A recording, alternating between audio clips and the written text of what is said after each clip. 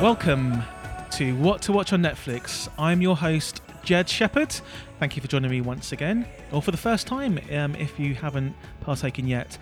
Today I am joined by a lady, and that lady is called Daniela Phillips. Hello. Hi Daniela. Daniela is my co-host on another podcast called Smegheads. The Red Dwarf podcast. The Red Dwarf podcast. Thanks very much for joining me. Thanks for having me. It's nice to be a guest. Yeah. Put my feet up. Exactly. Some people would consider you a guest on Smegheads as well because I talk too much. Burn. I talk too much. That was on me. Yes, a reflection on you, not me. Exactly. And the thing you must remember, if you haven't encountered Daniela before, dear. It's Daniela with one L. Yes, very important. Daniela Heads out there, which is what Daniela fans are called. Daniela Heads. Is there an official name? I guess so. I guess you have your own subreddit.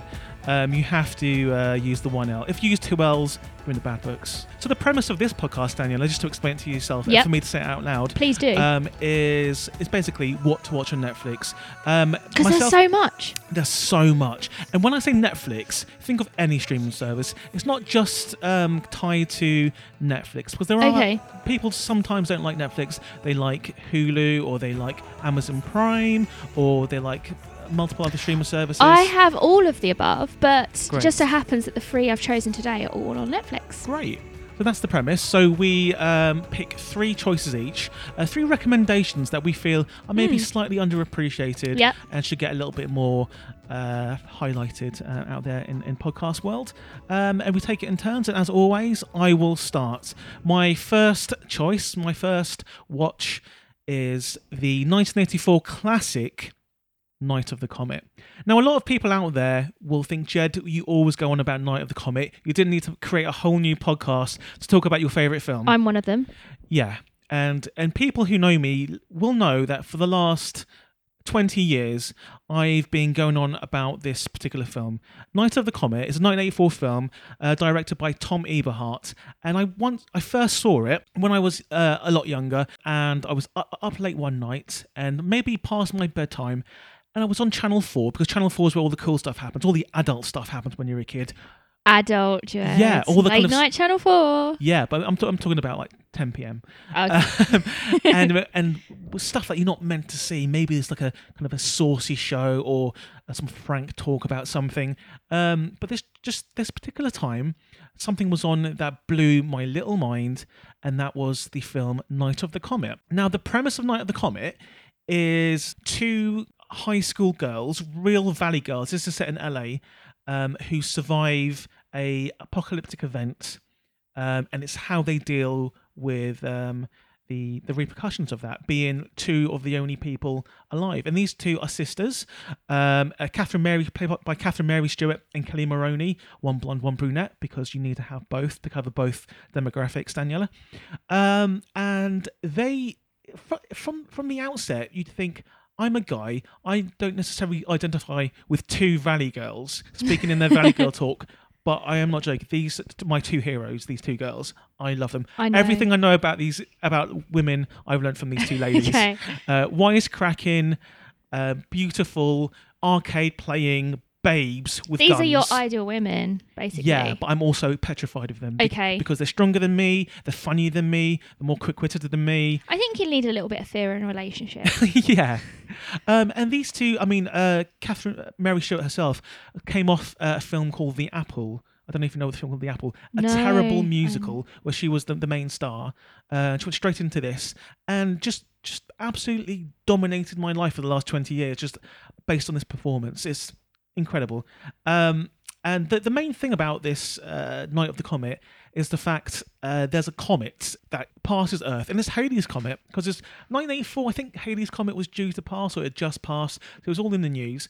And this comet induces everyone in the entire world to go outside and to watch it pass over the night sky. And you have special glasses you put on so you can see it with awe. And unfortunately for the human race, this comet, Halley's Comet, disintegrates everyone into a pile of red dust. Luckily, our two protagonists are protected and survive. And the way they're protected is Catherine Mary Stewart falls asleep after having sex in a lead-lined cinema room I think it's the projection room in the cinema Mm. on Wilshire Boulevard. And her sister, Kelly Maroney, had a similar experience with a guy, ended up sleeping in a shed, a lead-lined shed. See, I quite like that setup because usually in horror films, it's if you have sex, it's bad and you're going to die. Yeah. Whereas this is kind of the opposite. It is. It You have saved sex, you. survive. Yeah. But too bad on her boyfriend took a little walk outside in the morning Yeah. and got killed by a zombie, basically. So that's what's happened to everyone else. They turned into zombies. Now, some people out there know that I currently have a film out. I do film stuff, and that's called Dawn of the Deaf. And there's a very similar vibe to Night of the Comet. I was going to say, I'm guessing this has massively influenced your work, this film. Massively. Literally everything I've ever written is like a spin-off of what happens next, and Night of the Comet. But in my film, it's deaf people rather than two Valley girls. It's just, the film is just about following the adventures of these two Valley girls as they try to survive. And what's the first thing you would do if, there's no one else on Earth, maybe a bunch of zombies? What was the first thing you would do? I would probably go and try and find a safe place to hide. This isn't what they do. They go to the mall and they steal stuff. Obviously. They go shopping to the soundtrack. And the soundtrack is one of the best things about this. Girls just want to have fun. They dance around this mall, trying on all the dresses. And being a red-blooded male, for some reason, this is great. Okay. This is great. But I mean, the whole thing's surrounded by zombies. There are zombies everywhere, but don't let that get in the way of a good shopping haul. No, of course not. And there's also the best thing about the main character, Catherine Mary Stewart. She is an arcade maniac. She loves arcades, and in fact, where she works in the cinema, again another plus point, being a girl who works in cinema, she plays the arcade game Tempest. And she's having a bit of a hard time because she can't get the high score. She's got second, third, fourth, fifth, sixth, but someone called DMH has got the high score. But presumably that person's now dead. I mean, this is the thing. I'm not going to spoil it, but this is the thing. This is a very small subplot which pays off later on in the film. Have you seen Night of the Comet? I watched it with you. Oh, you have watched it with me? Yes, you showed it to me. This is no surprise because I show it to everyone. But I don't remember a lot of it. Okay, this is a bit like a Smeckheads podcast. Yes, basically. You don't remember something we just watched. But this is something, and my friends out there will attest to, I force a lot of people to watch this. Is this the kind of film that you would pull out on a third date? First date. Because this is how you test. This is how you sort the wheat from the chaff. Exactly. Okay. So you need, if they don't like this, then what's the point? Because it's just coming out almost every day. So this is a Netflix and chill film then? Yeah, but I mean, I can't chill. This Without chill? Yeah, more like kill. Netflix and kill. Okay. And there's many reasons why this is my favourite film of all time. It's currently showing on Netflix UK, and I guess it's on Netflix America and all the other ones. But I think it's found a new lease of life because it's been on Netflix recently. I mean, still a lot of people don't really know it, but it is a massive classic if you go into the horror blogs or sci-fi blogs. It has all the elements of some of the greatest 80s sci-fi horrors. But the thing that elevates it above all the crap that's out there is just the witty one-liners, all the kind of comebacks from the sisters. It's just brilliantly written by Tom Eberhardt. I mean, I'm not too sure what else he's done. Well, I know he's done Chopping Mall, but well, you're definitely making me want to revisit it because I don't remember a lot about when we watched it. It might have been late at night. I might have dozed off, but then it might induce dreams of this wonderful world where girls just want to have fun. Yeah, exactly. So yeah, that's basically my first pick, and this is also my top pick. And we might as well not do any more shows because I was going to say, isn't that your favourite film? Yeah, this is my favourite film of all time, and it's currently on Netflix. And when it arrived on Netflix, even though I've got it on every single format you can think of, multiple VHS copies, Japanese VHS copies, I still watch it on Netflix all the time because it's just comfort. And I must stress that the soundtrack is incredible. Yeah, I remember the soundtrack being really good. And I mean, I'm a little bit biased because I am releasing the soundtrack on Post-Pop Records shortly. When I do a mini show, and if you're still around, Daniela, at some point. What's the mini show? The mini shows are basically I watch some of your recommendations, and then I give my kind of feelings upon the guest recommendations. Okay, that's interesting. Yeah, and maybe I'll call you, or if you're around, you can come in, and then we can discuss what you think of my choices. Okay. And what I want to hear also is, guys out there, if you've never seen Night of the Comet, get in touch with me on Twitter at Jed Shepherd and let me know what you think, and I'll read out the best ones, the best tweets, because I can't bother to make an email address. I'll read out the best tweets or DMs about what you think of these recommendations. So at Jed Shepherd, JEDSHEPHERD. That's my first major pick, Danielle, Night of the Comet by Tom Eberhardt. It's a good one. It's a solid pick. What's your first pick? It's about to get a whole lot better though. What? Because Daniela, don't do this. My pick is the amazing 2004 film. Yeah. It's a crime, it's a horror, it's a mystery. Yeah. It's Mindhunters. Mindhunters? Mindhunters. Go for it. I'm not sure I know this. I don't think a lot of people do. Okay. Yeah, so one night, well actually I think one afternoon, I was just browsing Netflix and I came across this film and it had, thriller in the title. So I was like, kind of interesting. Okay. Crime. Yep. There's the two things I love. I'm in, yeah. LL Cool J. Right. Sold. Okay. So I put this film on, didn't really know what to expect, and came across the best worst movie of all time. Wow. That's you're making big noise. Yes, yeah. I've got evidence to back this up. You're saying it's the best worst movie of all time? Absolutely. You're sitting here with the producer of Birdemic 2, and you're saying Mindhunters is the best so bad it's good film of all time. Okay. So the setup is a group of trainee FBI profilers. Great start. Yeah. And they're about to take their final test before they find out whether they're going to make it or not. Okay. Val Kilmer is their boss. Amazing. Yeah. Okay. Right. Yeah. And he's going to assess them over a weekend to find out whether they're going to pass. That's all it takes. Yeah. So basically, he takes them all on a chopper to a remote island. Just about there before they're going to get on the chopper, LL Cool J turns up. Okay. Who's a policeman that's going to investigate because there's been some complaints about this team, this department. This is a great setup. Yeah.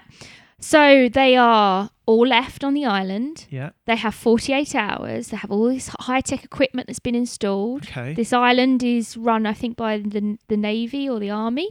Right. Usually, but they've all shipped out. Okay. And there's lots of mannequins and creepy shops. Why is the mannequins? Is this so to test them? It's just set up like some creepy 60s starter home kind of place. So there's all these mannequins around pretending to be people. So Val Kilmer goes and the task begins. So these group of people all have their own baggage, and LL Cool J, who is a stranger and they're suspicious of. Okay. They have to solve the crime, but first of all, they have to find the crime. Is the crime real, or is it a staged crime? Well, there is a stage crime. Okay. But before long, a real crime happens. Right. And one by one, the teams start to be picked off. So why is it called Mindhunters? Because they are using their mind to hunt the criminal. Oh, so it's not like a psychic thing? No. It's just, Okay, but this sounds good. Yes. I'm in. As soon as you said Val Kilmer's the boss, I'm in. There are a lot of, are you a fan of like Final Destination style deaths? Of course, yeah. Yes. Well, there are a lot of those really elaborate deaths. No one just gets, poisoned or stabbed, There's a lot of thought go into how they're picked off one by one. Nice.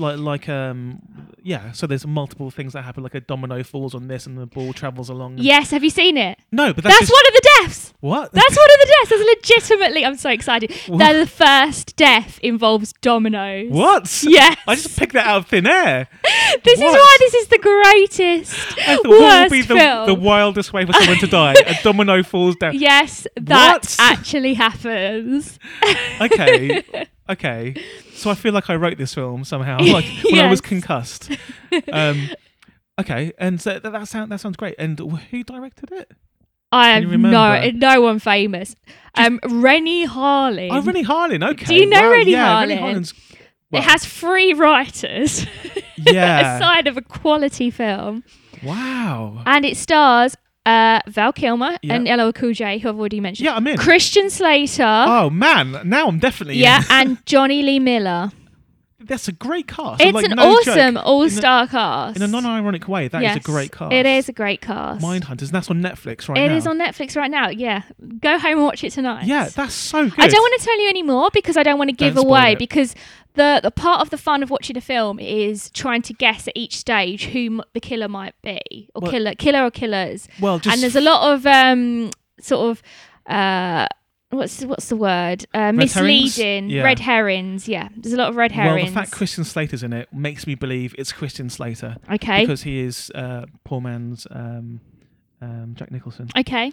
I'm not going to say any more. Absolutely great choice there, Dan. Yeah. Really, so really great I hope that's made you want to watch it. You know, Domino Death and LL Cool J. Okay. On to my second pick of the show. My second pick.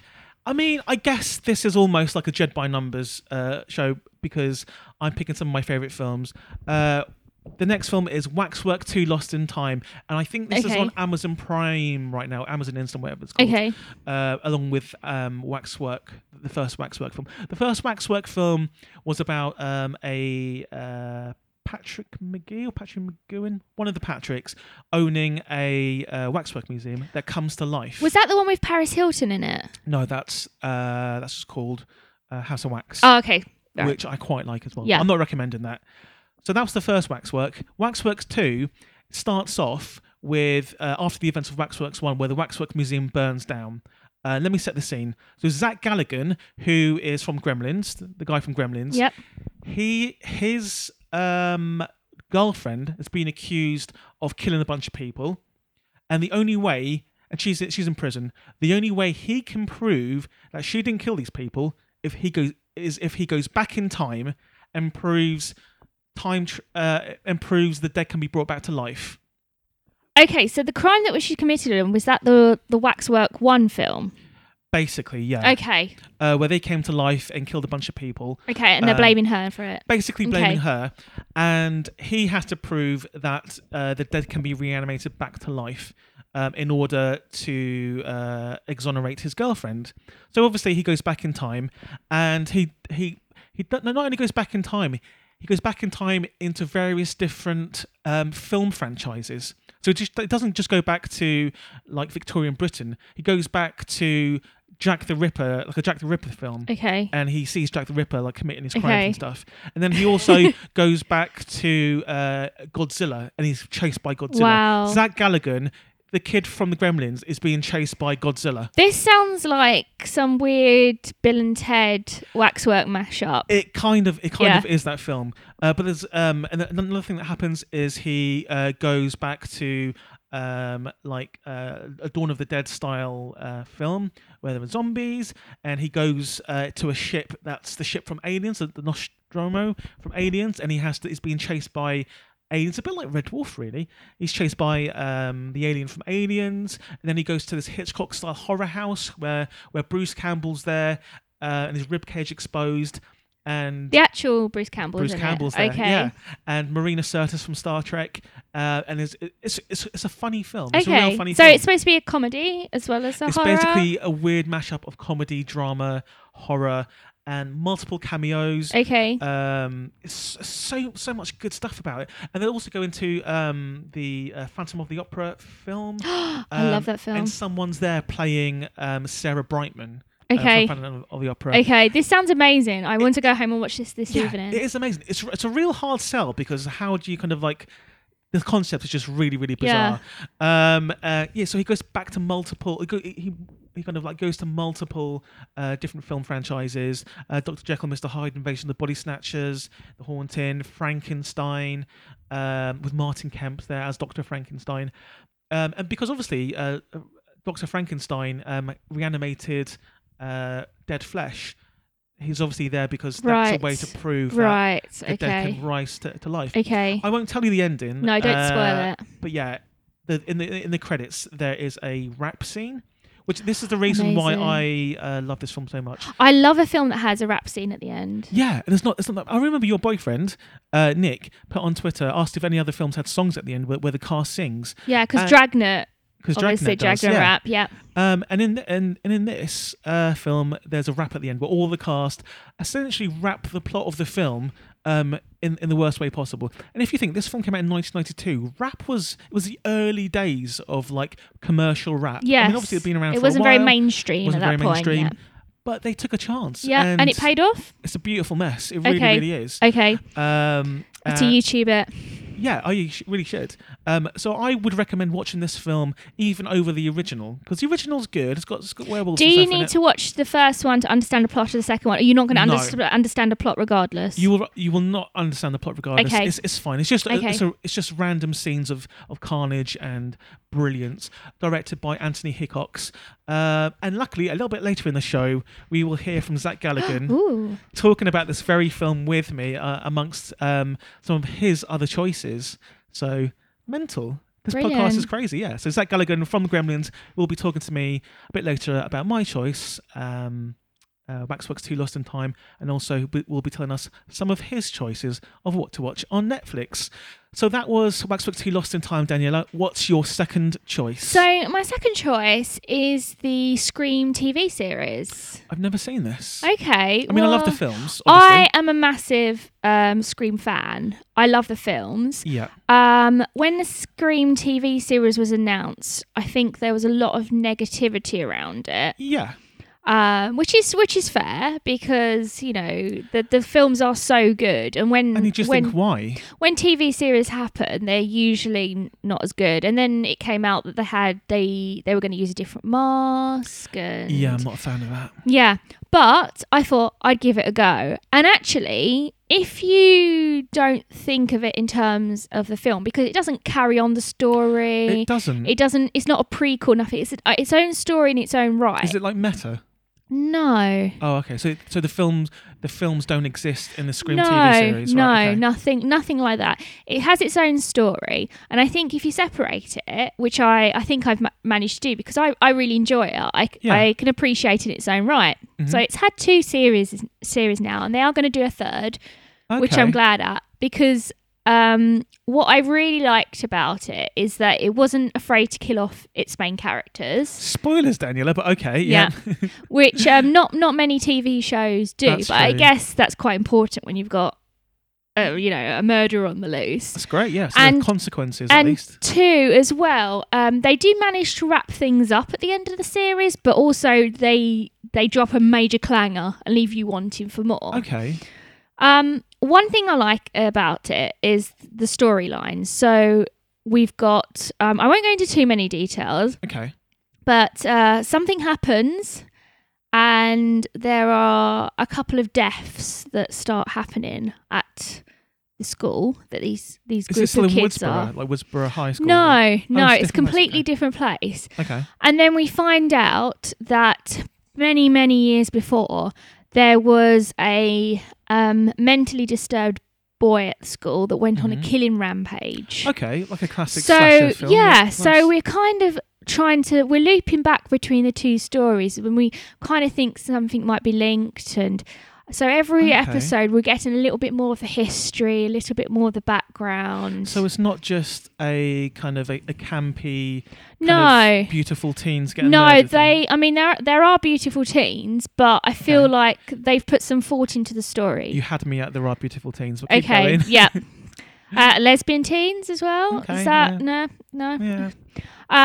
But yeah, I feel like they put a lot of effort into the story, because they're linking it back to some terrible event that happened 30 years ago on prom night, and I mean that's a classic you horror can't setup, go wrong. Which is good. And the guy that committed the murders, he drowned in the water but never found his body. So you're kind of like always thinking what actually happened, because you don't get the full story of what happened that night right at the beginning. It's sort of revealed in different stages. Nice. So it kept me interested. So it seems like they've taken like a bunch of kind of like tropes from big horror films, and kind of mushed it into a TV series. Yeah, and I mean, Wes Craven was an executive producer on this. Yeah. I think it was the last thing he did before he died. One of the very last things he did before he died was add me on Twitter. I was one of the few people. Aww. I was one of the 40 people he had on Twitter they followed before he died, and then his people added a bunch more. But yeah. Okay. So. But anyway, so I really liked the first series, and I thought I'd give the second one a go, and I like the second series even more. So is this? So are you saying what we should watch is the second series of Scream, or just Scream in general? No, I think you should watch Scream in general, because the second series picks off from the first one, but it ramps it up a bit. Okay. It's a very good choice because I've always kind of like shied away from watching. Yeah, I think a lot of people have because I think it's shown on MTV. Yeah. So it's not a lot of people probably watching it. Okay. But I used to try and catch it on YouTube until Netflix picks it up, and then I watched it on Netflix. Oh, nice. Because it was great to be able to watch it on that. But I remember the final episode of Series 2 was screening when I was on holiday, and I was in America at the time and desperately trying to be able to watch it because it was only on the UK Netflix. It was the typical, because I didn't want to hear any spoilers about it. But yeah, no, it's I really like it. So it's great that you're into the Screen TV show. I never knew you were into it. Yeah. It seems like you're really into it as well. Yeah, I really like it, and I can't wait for Series 3. Okay, great. Well, thanks very much. It might be the last series, but yeah. Do you know what? I'll watch the first few episodes and I'll update everyone on the mini episode. Please do. Yeah. How you do? Okay. So on to my final choice before we hear from Zach Galligan from Gremlins, amongst other things. A little bit more serious now. We'll get on to a documentary that I watched recently. I love a documentary. Yeah. So there's this documentary. It was made a couple of years ago, and it's currently on Netflix. It's called Who Took Johnny? And this isn't a great story. It's a really sad story. Basically, Johnny was a boy that was abducted like 30 odd years ago. And he was the first person to be put onto a milk carton in America. Wow, so that's where the idea came from. How did they come up with the idea of doing that? I think it must just have been like the dairy company in their town just decided to do it. But it's one of those documentaries that it's not just informative, it's shocking as well, because you get the facts, and the way they deliver the facts, they kind of like spoon feed it to you. So they're not giving you too much at once. Okay. And just when you think it's going one way, like, okay, this boy's sad and they're gonna find his body, and then a few things happen where you just think, holy moly, I cannot believe that this is a real thing that's happened. Okay. So lots of twists. Lots and lots of for a real life story. There's so many twists. And there's one point where I couldn't believe that this was real, and I had to like go on Wikipedia to make sure that they just didn't make this up. This sounds amazing. Is this on Netflix? It's on Netflix. Okay. It's called Who Took Johnny? Okay. And it's absolutely incredible. It's quite a quick watch. It's only like 80 minutes long. But it's one of the best crime documentaries I've seen, and I watch tons of crime documentaries. I'm definitely watching this tonight. One of the things I need to point out that's interesting about it is a few years after he was taken, a guy came forward and said that he helped to abduct. People paid him to abduct Johnny, and because he was a kind of a crazy man, they thought all the things he said were crazy. But then it slowly starts to be revealed that the crazy stuff that this guy said are all true, and he says some real crazy stuff. Is this in the documentary? Yeah. Okay. It's amazing, the stuff. It's like you're pulling on a string, and eventually you keep pulling it, and you just find something incredible. It's real weird. It's surreal. It's crazy. It's a real weird documentary, but one of the best paced and directed documentaries I've ever seen, especially about crime. And that's called Who Took Johnny, and that's my third and last pick for something to watch on Netflix. What's your third pick, Daniela? I kind of don't want to follow that now. Who Took Johnny sounds amazing. Like, nothing's going to beat that. Well, I don't know, because I think I know what your next choice is. Well, yeah, it's going to come pretty darn close. Okay, so my third pick is the film White Chicks. Oh, Christ. Also from 2004. Cancel the podcast. Okay, Who Took Johnny was from 2014, so your thing was... My first one was 2004. Oh, okay, I'm sorry. Okay. Yeah, Mindhunter's 2004. Okay. 2004 was the golden year. It was a banner year for Daniela Phillips. Yeah. When I first watched White Chicks, I know, I did. Don't worry, I didn't go see it at the cinema. I kind of laughed it off and thought, this looks terrible. And then I can't remember the first time I watched it, but it was kind of a sort of like, I've got nothing else to watch, let's just put it on in the background. Was it on Channel 5 by any chance? It probably was on Channel 5, Channel 4, something like that. ITV2, yeah. And absolutely loved it. And I've seen it so many times since. Can you give me remind me what the concept is? So the premise is it's the Wayans again, Wayans brothers. So they're cops. Of course. They mess up, but they're given a task to go and pick up these heiresses. So these are the fake Hiltons. Okay, right, so they're supposed to be Paris Hilton, and even do you remember the pop song that was released, Miss Hilton? No, I don't know this. So basically, there was a pop song that I can't remember the band who released it, but about Paris Hilton and Nicky Hilton, and they wanted to use it for the film, but for copyright reasons, I'm guessing they didn't. So they made up their own version. Okay. Talking about the I can't remember, Miss Wilson. I think it's the Wilsons. Okay, they're called the Wilson or something like that. Yeah. Okay. So they go and pick them up, and unfortunately, they're involved in a minor traffic accident, and one of them gets marked on her face. Okay. So, being stuck up rich girls, they can't show themselves in public. Right. So the Wayans decide to take their place to flush out somebody who wants to kill them, basically.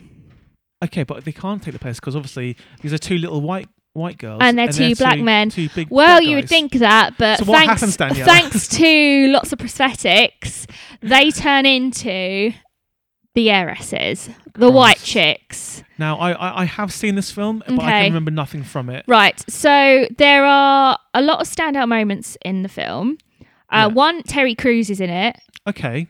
Doing an amazing turn. Okay. Amazing turn. He falls in love with one of the white chicks. Okay. With lots of hilarious consequences. There is an attempted robbery where they chase after the guy and say the immortal line, "It's not just a handbag, it's Prada." Oh, God. Or then possibly the best scene in any entire film, there's a dance-off.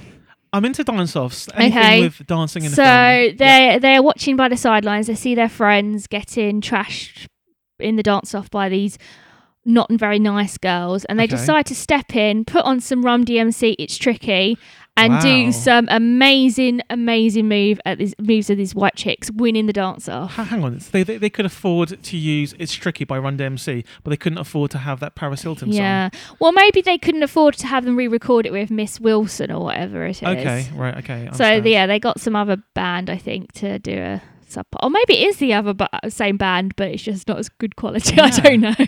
So they look exactly. You look really confused right now, Jen. Yeah. So when they in this makeup, this prosthetics, do they look like the twins? No, they look like two big black men wearing prosthetics. And then painted white. Yes. Wow. It's amazing. There's lots of comedy moments. They've got one of them's married and is trying to juggle being a white chick with comforting his suspicious wife. Another one's trying to date a girl that he just met. And shake off Terry Crews. I understand.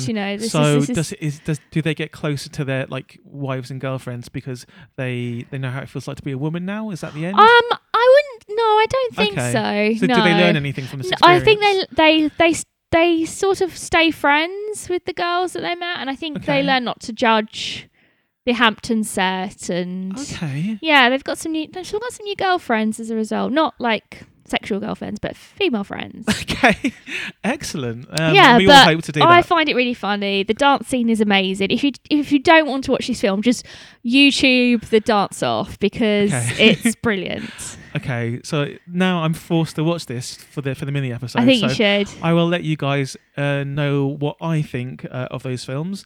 Well, thank you very much for joining me, Daniela. Thanks for having me as a guest. No problem. Thank you.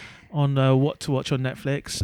If you want to hear more from Daniela, check out the Smegheads podcast, where she is my co-host, or you can find her on Twitter at Daniela with 1L Phillips. And on Instagram, Daniela Monica Phillips. That's right.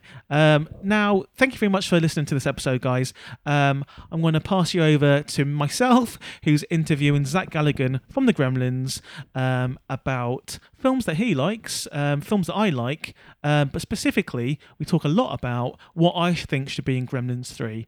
Enjoy, and I'll see you next week. Bye.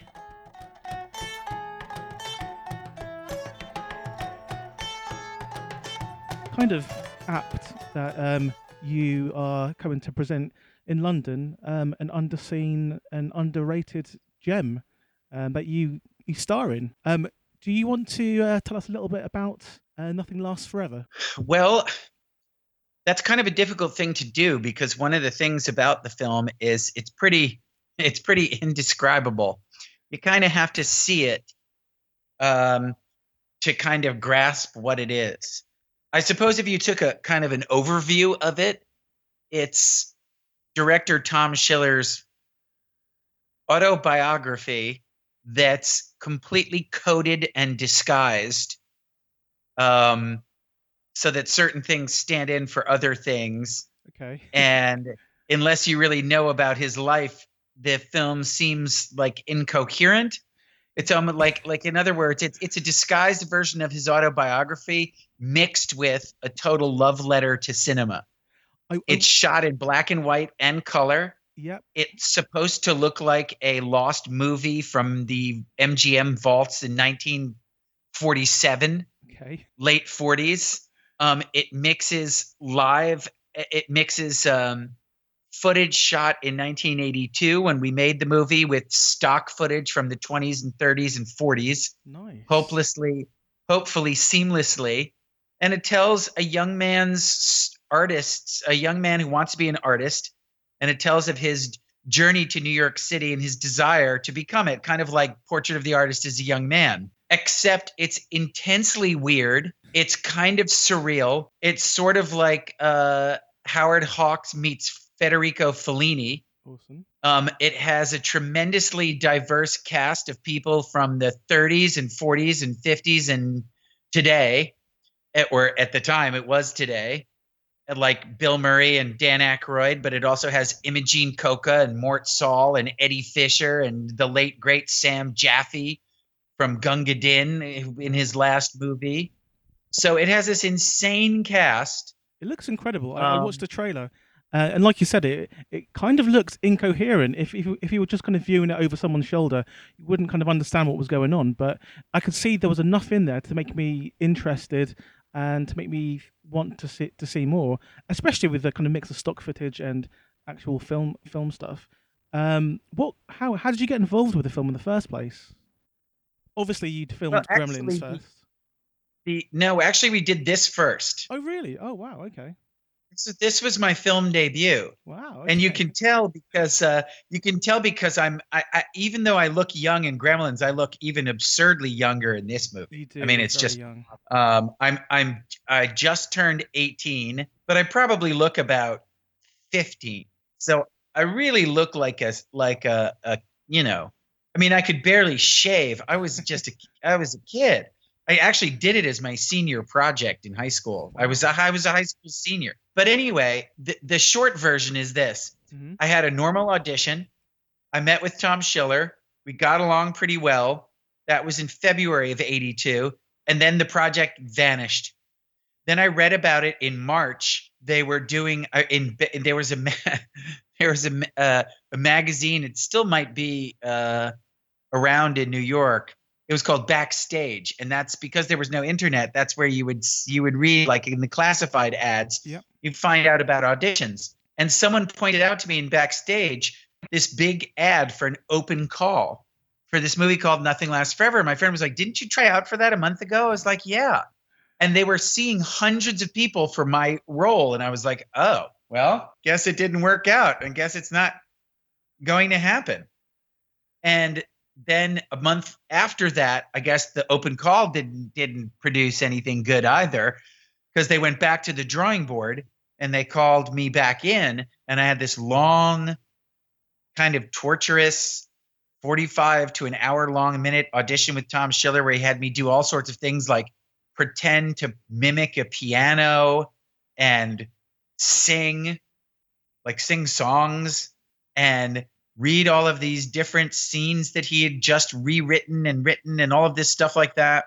But what made you think you could do this? Did you go to drama school beforehand, or did you just have an inkling that you were like set for stardom? Well, what had happened was I had done a lot of plays and musicals in my summer camp and my high school. And even though there wasn't that much competition, nevertheless, I'd still basically gotten the lead in almost every single thing. Bit of a baller at a young age.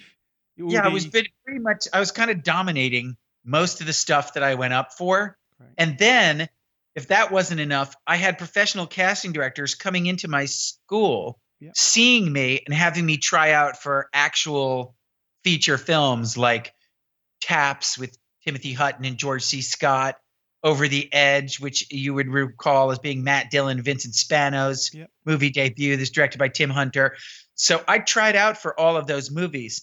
So not only was I booking everything, but casting directors were coming and having me try out for actual Hollywood productions, which led me to believe that I didn't stink. And so you met up with Tom Schiller, and how did he pitch the role to you when you auditioned? How did you, when he tried to explain what the film was about, did you care, or did you just want some work? Well, yeah. I mean, I was such an idealist at the time. I mean, when you're 18, you have to really kind of go back to when you were, 18 years old. You're a kid.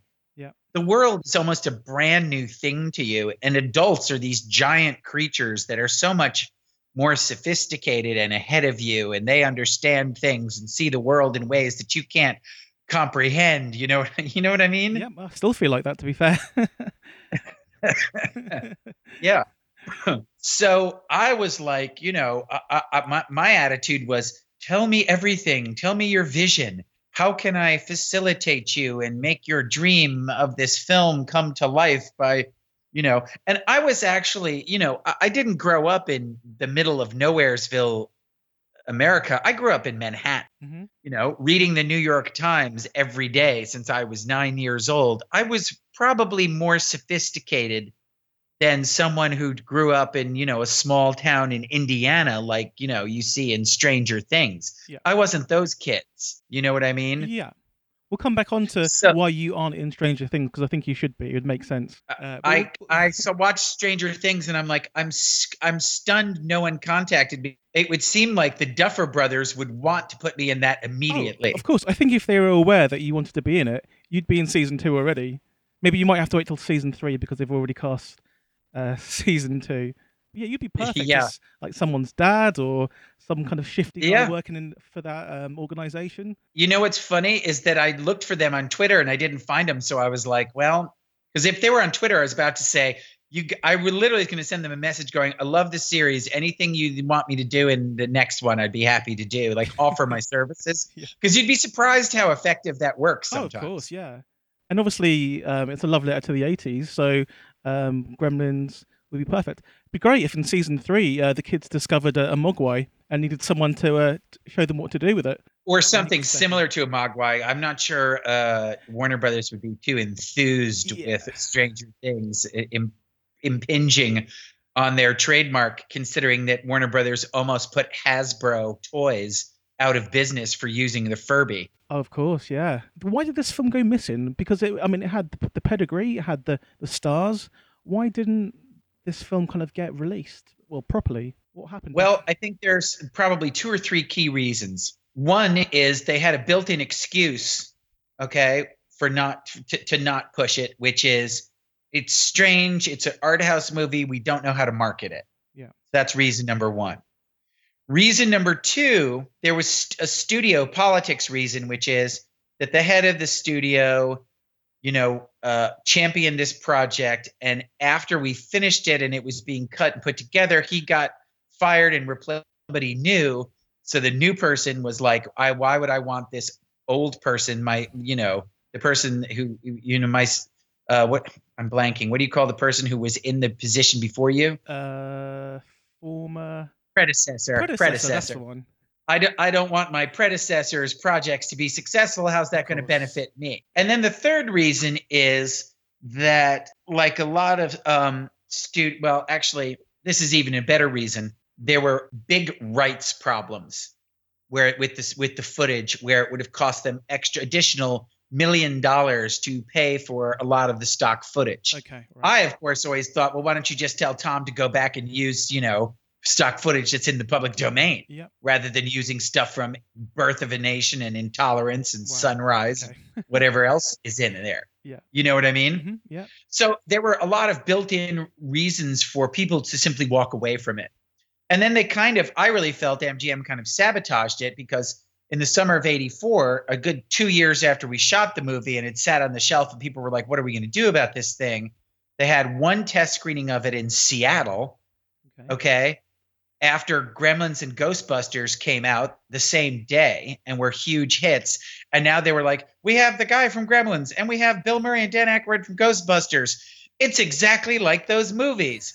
And everyone went to see it. And it was like this, it was like, telling people who liked Captain America's Civil War to go enjoy La Dolce Vita. And the kids went to see it and they were like, what the hell is this? Okay. It's insane. It's a hard sell. And they marketed it to the complete wrong crowd. And everybody who went to see it, who was probably 16, hated it. Mm-hmm. And so they're like, okay, well, since it cost extra money for the rights and it used to belong to my predecessor, screw it. And so they decided to take it as what's called a tax loss. And without getting too arcane, what that means is you're not allowed to make any form of profit on it whatsoever. Yep, I'm aware of the concepts. Yeah. Yeah. So it literally sat on the shelf for decades, despite being a good, interesting, bizarre, misunderstood film. Now is the time that people will go, oh, I get it. Irony and a love letter to cinema and surrealism, and it's all tongue-in-cheek, and look how clever it is. Oh, there's an extra from Fellini. Oh, it's so clever. Whereas in 1982, people were basically just like, what the fuck is this? What you need to do is make a poster and just put Bill Murray on it, and people will go and watch it no matter what it is. Well, one of the interesting things about it is the whole Bill Murray involvement, because I think to a certain extent, he has kind of some guilt about this project because he really liked it at the time, but it was so strange. I don't think he really wanted to put his full weight behind it, and he didn't. Mm-hmm. Now he's this massive American, what you can only describe as he's like this American comedy icon. Yep. He literally will be, I think he'll be remembered, in the same way that Lucille Ball's now remembered. Yeah, I really do. 100%. I mean, not just a comedy icon, I think an icon in general for humanity. In these dark times, we need someone like Bill Murray to kind of give us some levity. Yeah, he's like someone who doesn't take himself too seriously, doesn't seem to hate anybody, seems to be jocular and bizarre and an absurdist. And very he's he's a party waiting to happen, even though he's 70 something. Exactly. And he doesn't have a manager, does he? He just has a voicemail where you leave him messages if you want him in your film. I mean, I have so many anecdotes about Murray, and I've told most of them, but one of them that's so funny is that his best friends, like Schiller's a really good friend of his close friends have a difficult time getting in touch with him. Yeah, I can imagine. It's how elusive. He's an elusive guy. He values his privacy. He clearly at times wants to go off for days or weeks at a time and not have contact with his close friends and to do his own thing.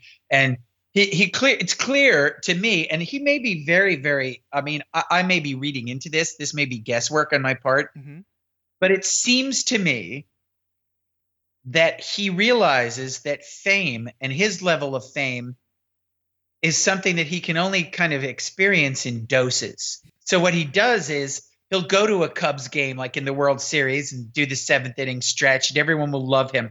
And then he'll retreat for a month to his house and be left alone because it's too much. You can't do that stuff that he does on a daily basis. It's too draining and overwhelming. And that he realizes the toxic nature of fame, but also the incredibly fun nature of fame, which is access.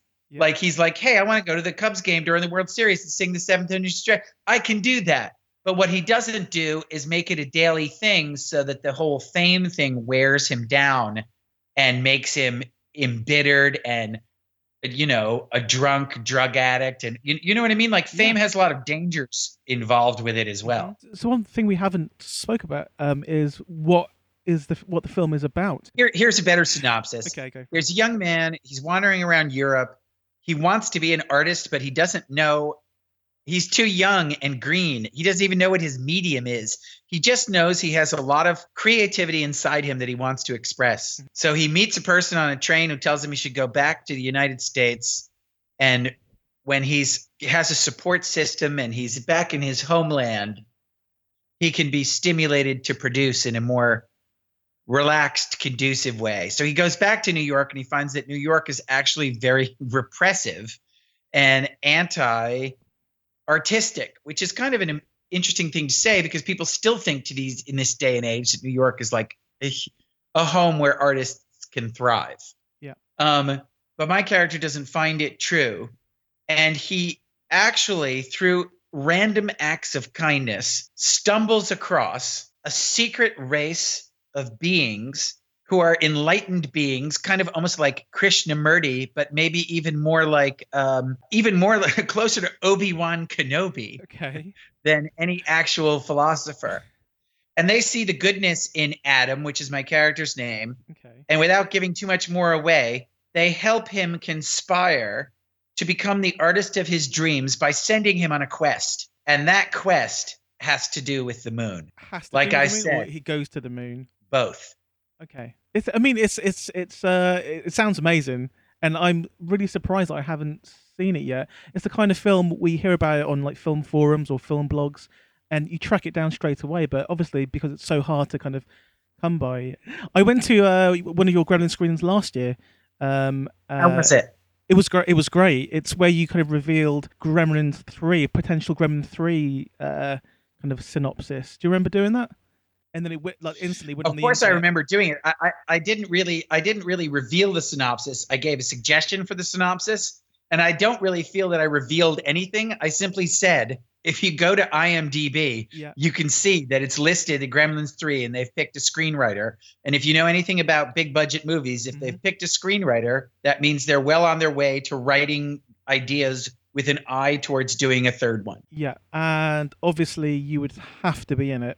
Because if it was a reboot, then I could understand maybe they would try some more different characters. But as it's a sequel, direct sequel, Gremlins 3, you have to be in it, or the world will go to shit. People will. Let me ask you a question as an outsider, okay. And I know you're not an expert on the way Hollywood films are constructed. You'd be surprised, but do you think they could get away with doing a Gremlins 3 and casting another actor in my part? No, impossible. It would have to be a reboot. It'd have to be a remake, a la Ghostbusters, for them to get away with it. If it's called Ghostbusters 3 or it's a direct sequel, it has to have you in it. Phoebe Cates has to show up at some point.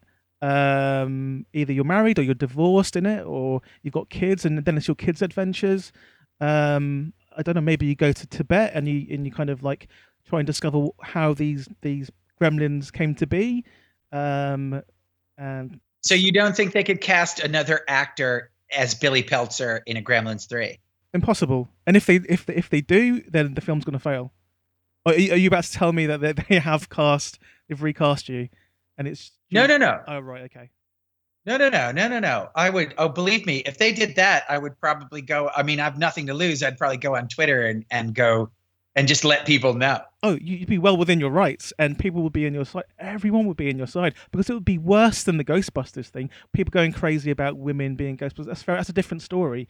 If they're doing the same story, a continuation, and you're not in it, that would be criminal. Absolutely criminal. Especially, it'd be one thing if I was like, well, he's retired in painting in Oregon, but I'm not. I'm acting, and I live in Atlanta. I'm an actor. I have a film coming out next year. Yeah. It's like I'm still active. There's no reason for me not to be hired. Yeah.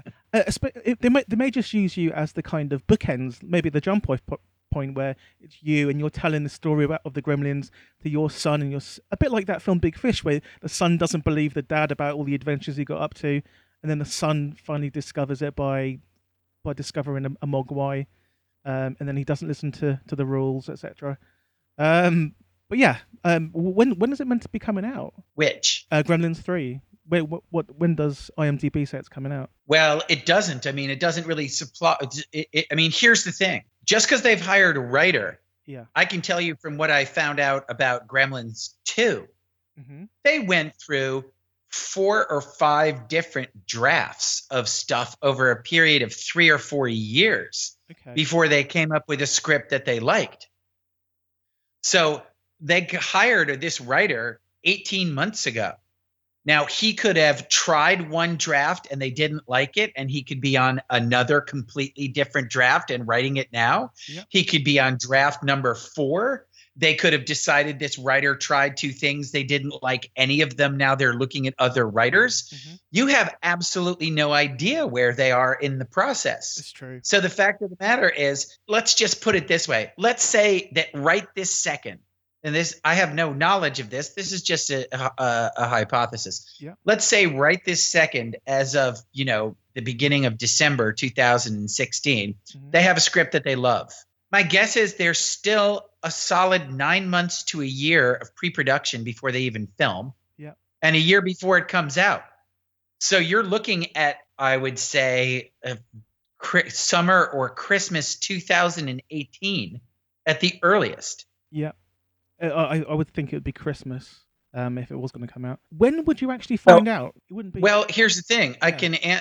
I was just about to say something, but it'll help answer your other question, which is, when did I find out about Gremlins 2?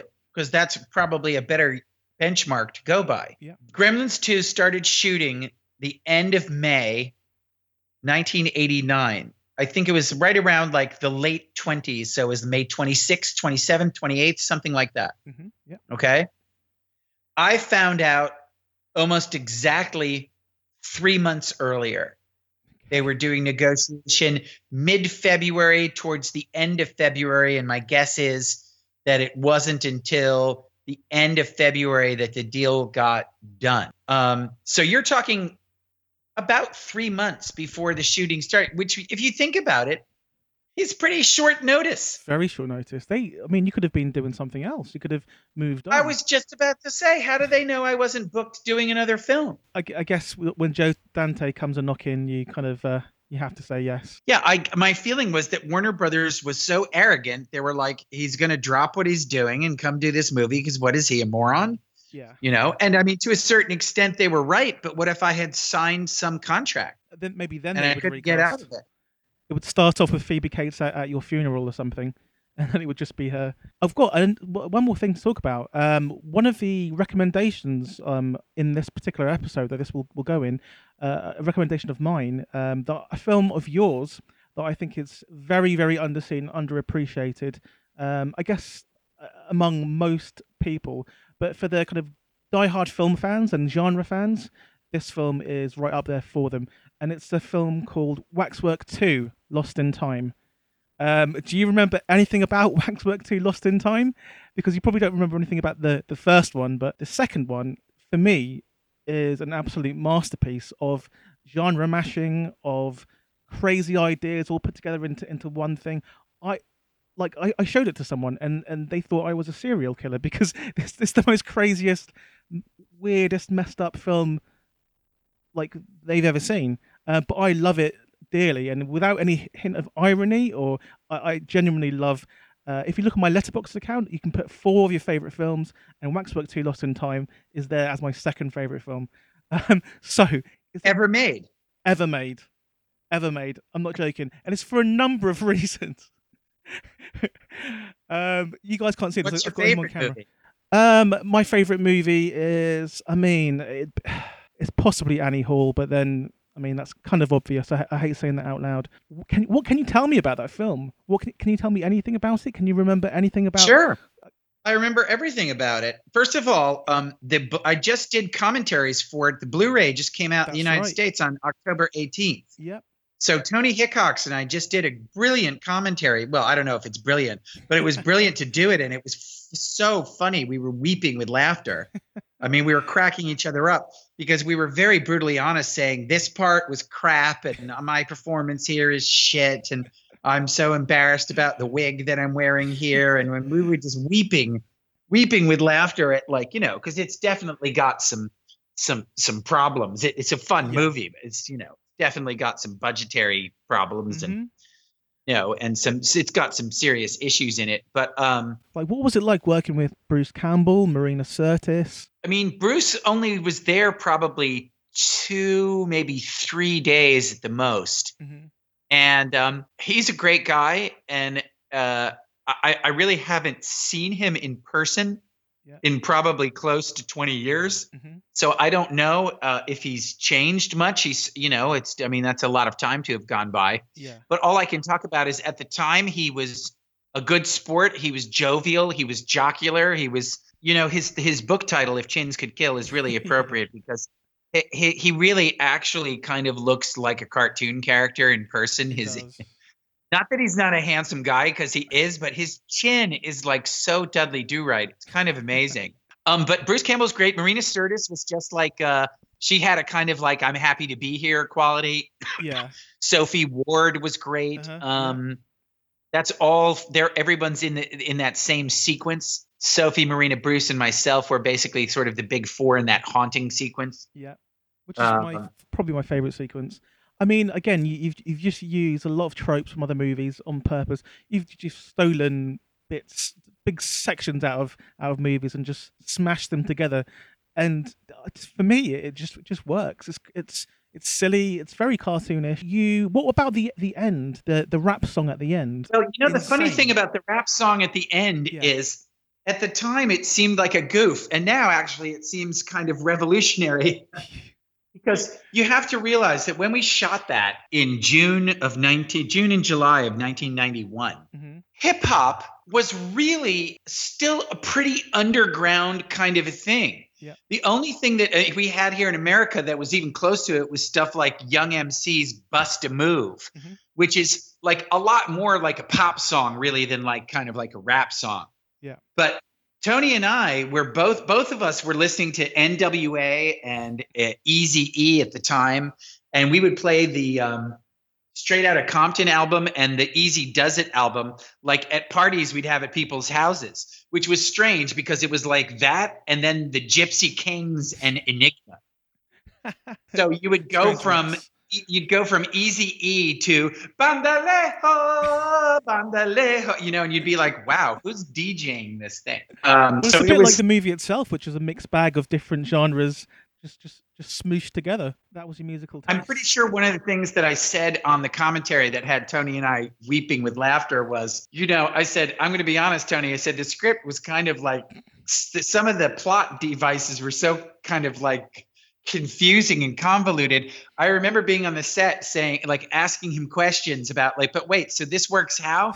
And Tony would explain it to me. And then I would be like, hang on a second. And I would like do this scene and I would walk back to my little dressing room or something like that. And I'd think to myself, I'm the lead in this movie and I don't understand it. And I'm in it. I'm the lead in it. And I don't get it. I don't think anyone kind of gets. I don't think Tony Higgots kind of understands it himself. If you were ever asked to do a sequel to that or a remake, would you be interested? Oh yeah, sure. Listen, I mean, I like to work. I'm not a film snob. Like there are a lot of people who are film snobs, and all they're going to do is they're like, I have to sit around and watch Antonioni, and I need to watch Tarkovsky, all 7 movies, 19 times because I'm a film snob, whereas, I mean, I like Tarkovsky and Antonioni and Pasolini, and I like all the greats and Jodorowsky, or however you pronounce his name, who did El Topo. Yeah. I love those filmmakers, and I appreciate them too, but I also like Ed Wood. And I like Attack of the Crab Monsters, and I like The Atomic Submarine, and I like I'm trying to think of something that's like just batshit crazy. Waxwork too. Yeah, well, there you go. And I like Waxwork too, and I like Withnail and I like everything. I even like terrible stuff.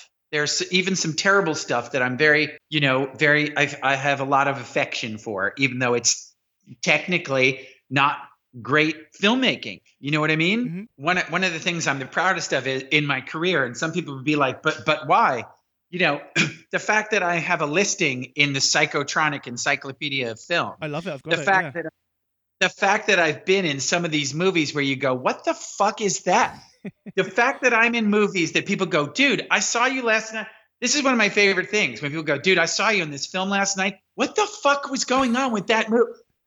I like being in strange, weird. I don't care how good or not good they are. I really don't.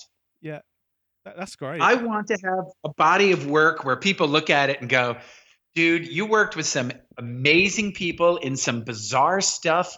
Some of it was great. Some of it was terrible. Some of it worked. Some of it was aggressively mediocre.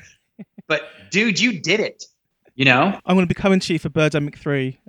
So keep that in mind. Well, thanks very much for Zach. That's about it. Is there anything else you want to say to the listeners of this podcast? Well, I suppose if you like strange and psychotronic movies, I've got another one for you coming out next year. Okay, yeah. It's called The Chair. Okay, right. It's with Naomi Grossman, and it's the last movie that the late great Roddy Piper ever did. It's one of his actually better performances. It kind of shows that he actually was a solid actor. Yeah, I think. He's great. Noah Hathaway from The Neverending Story is in it. Yeah. Bill Oberst Jr., who's kind of like king of the sketchy, low budget horror films, but is a sweet guy and a terrific actor. There's just all sorts of interesting people in this movie, and it is the first 45 minutes are just an all-out assault on your senses. It's a tough watch, and if you hang in there, I think it does kind of reward you at the end. But it's one of those, and again, it's another movie where it's not for everybody. It's called The Chair. The Chair. Okay, we'll look out for it. And when is it out? Sorry. I don't know, because with these tiny micro budget independent movies, you know, and the budgetary constraints definitely show through at times. Mm-hmm. But I think let's just put it this way, considering that we did it for literally no money in 14 days, it's kind of an amazing accomplishment. It's not an amazing accomplishment next to Guardians of the Galaxy, which had months and hundreds of millions of dollars. Yeah. But for a film that's budget was under $100,000 to assemble that cast and shoot what we did in 14 days and still have it kind of make an interesting point and have an interesting message is pretty remarkable. Excellent. Well, thanks very much, Zach, for joining us on What to Watch on Netflix, and we will speak to you soon. Thank you. Cheers.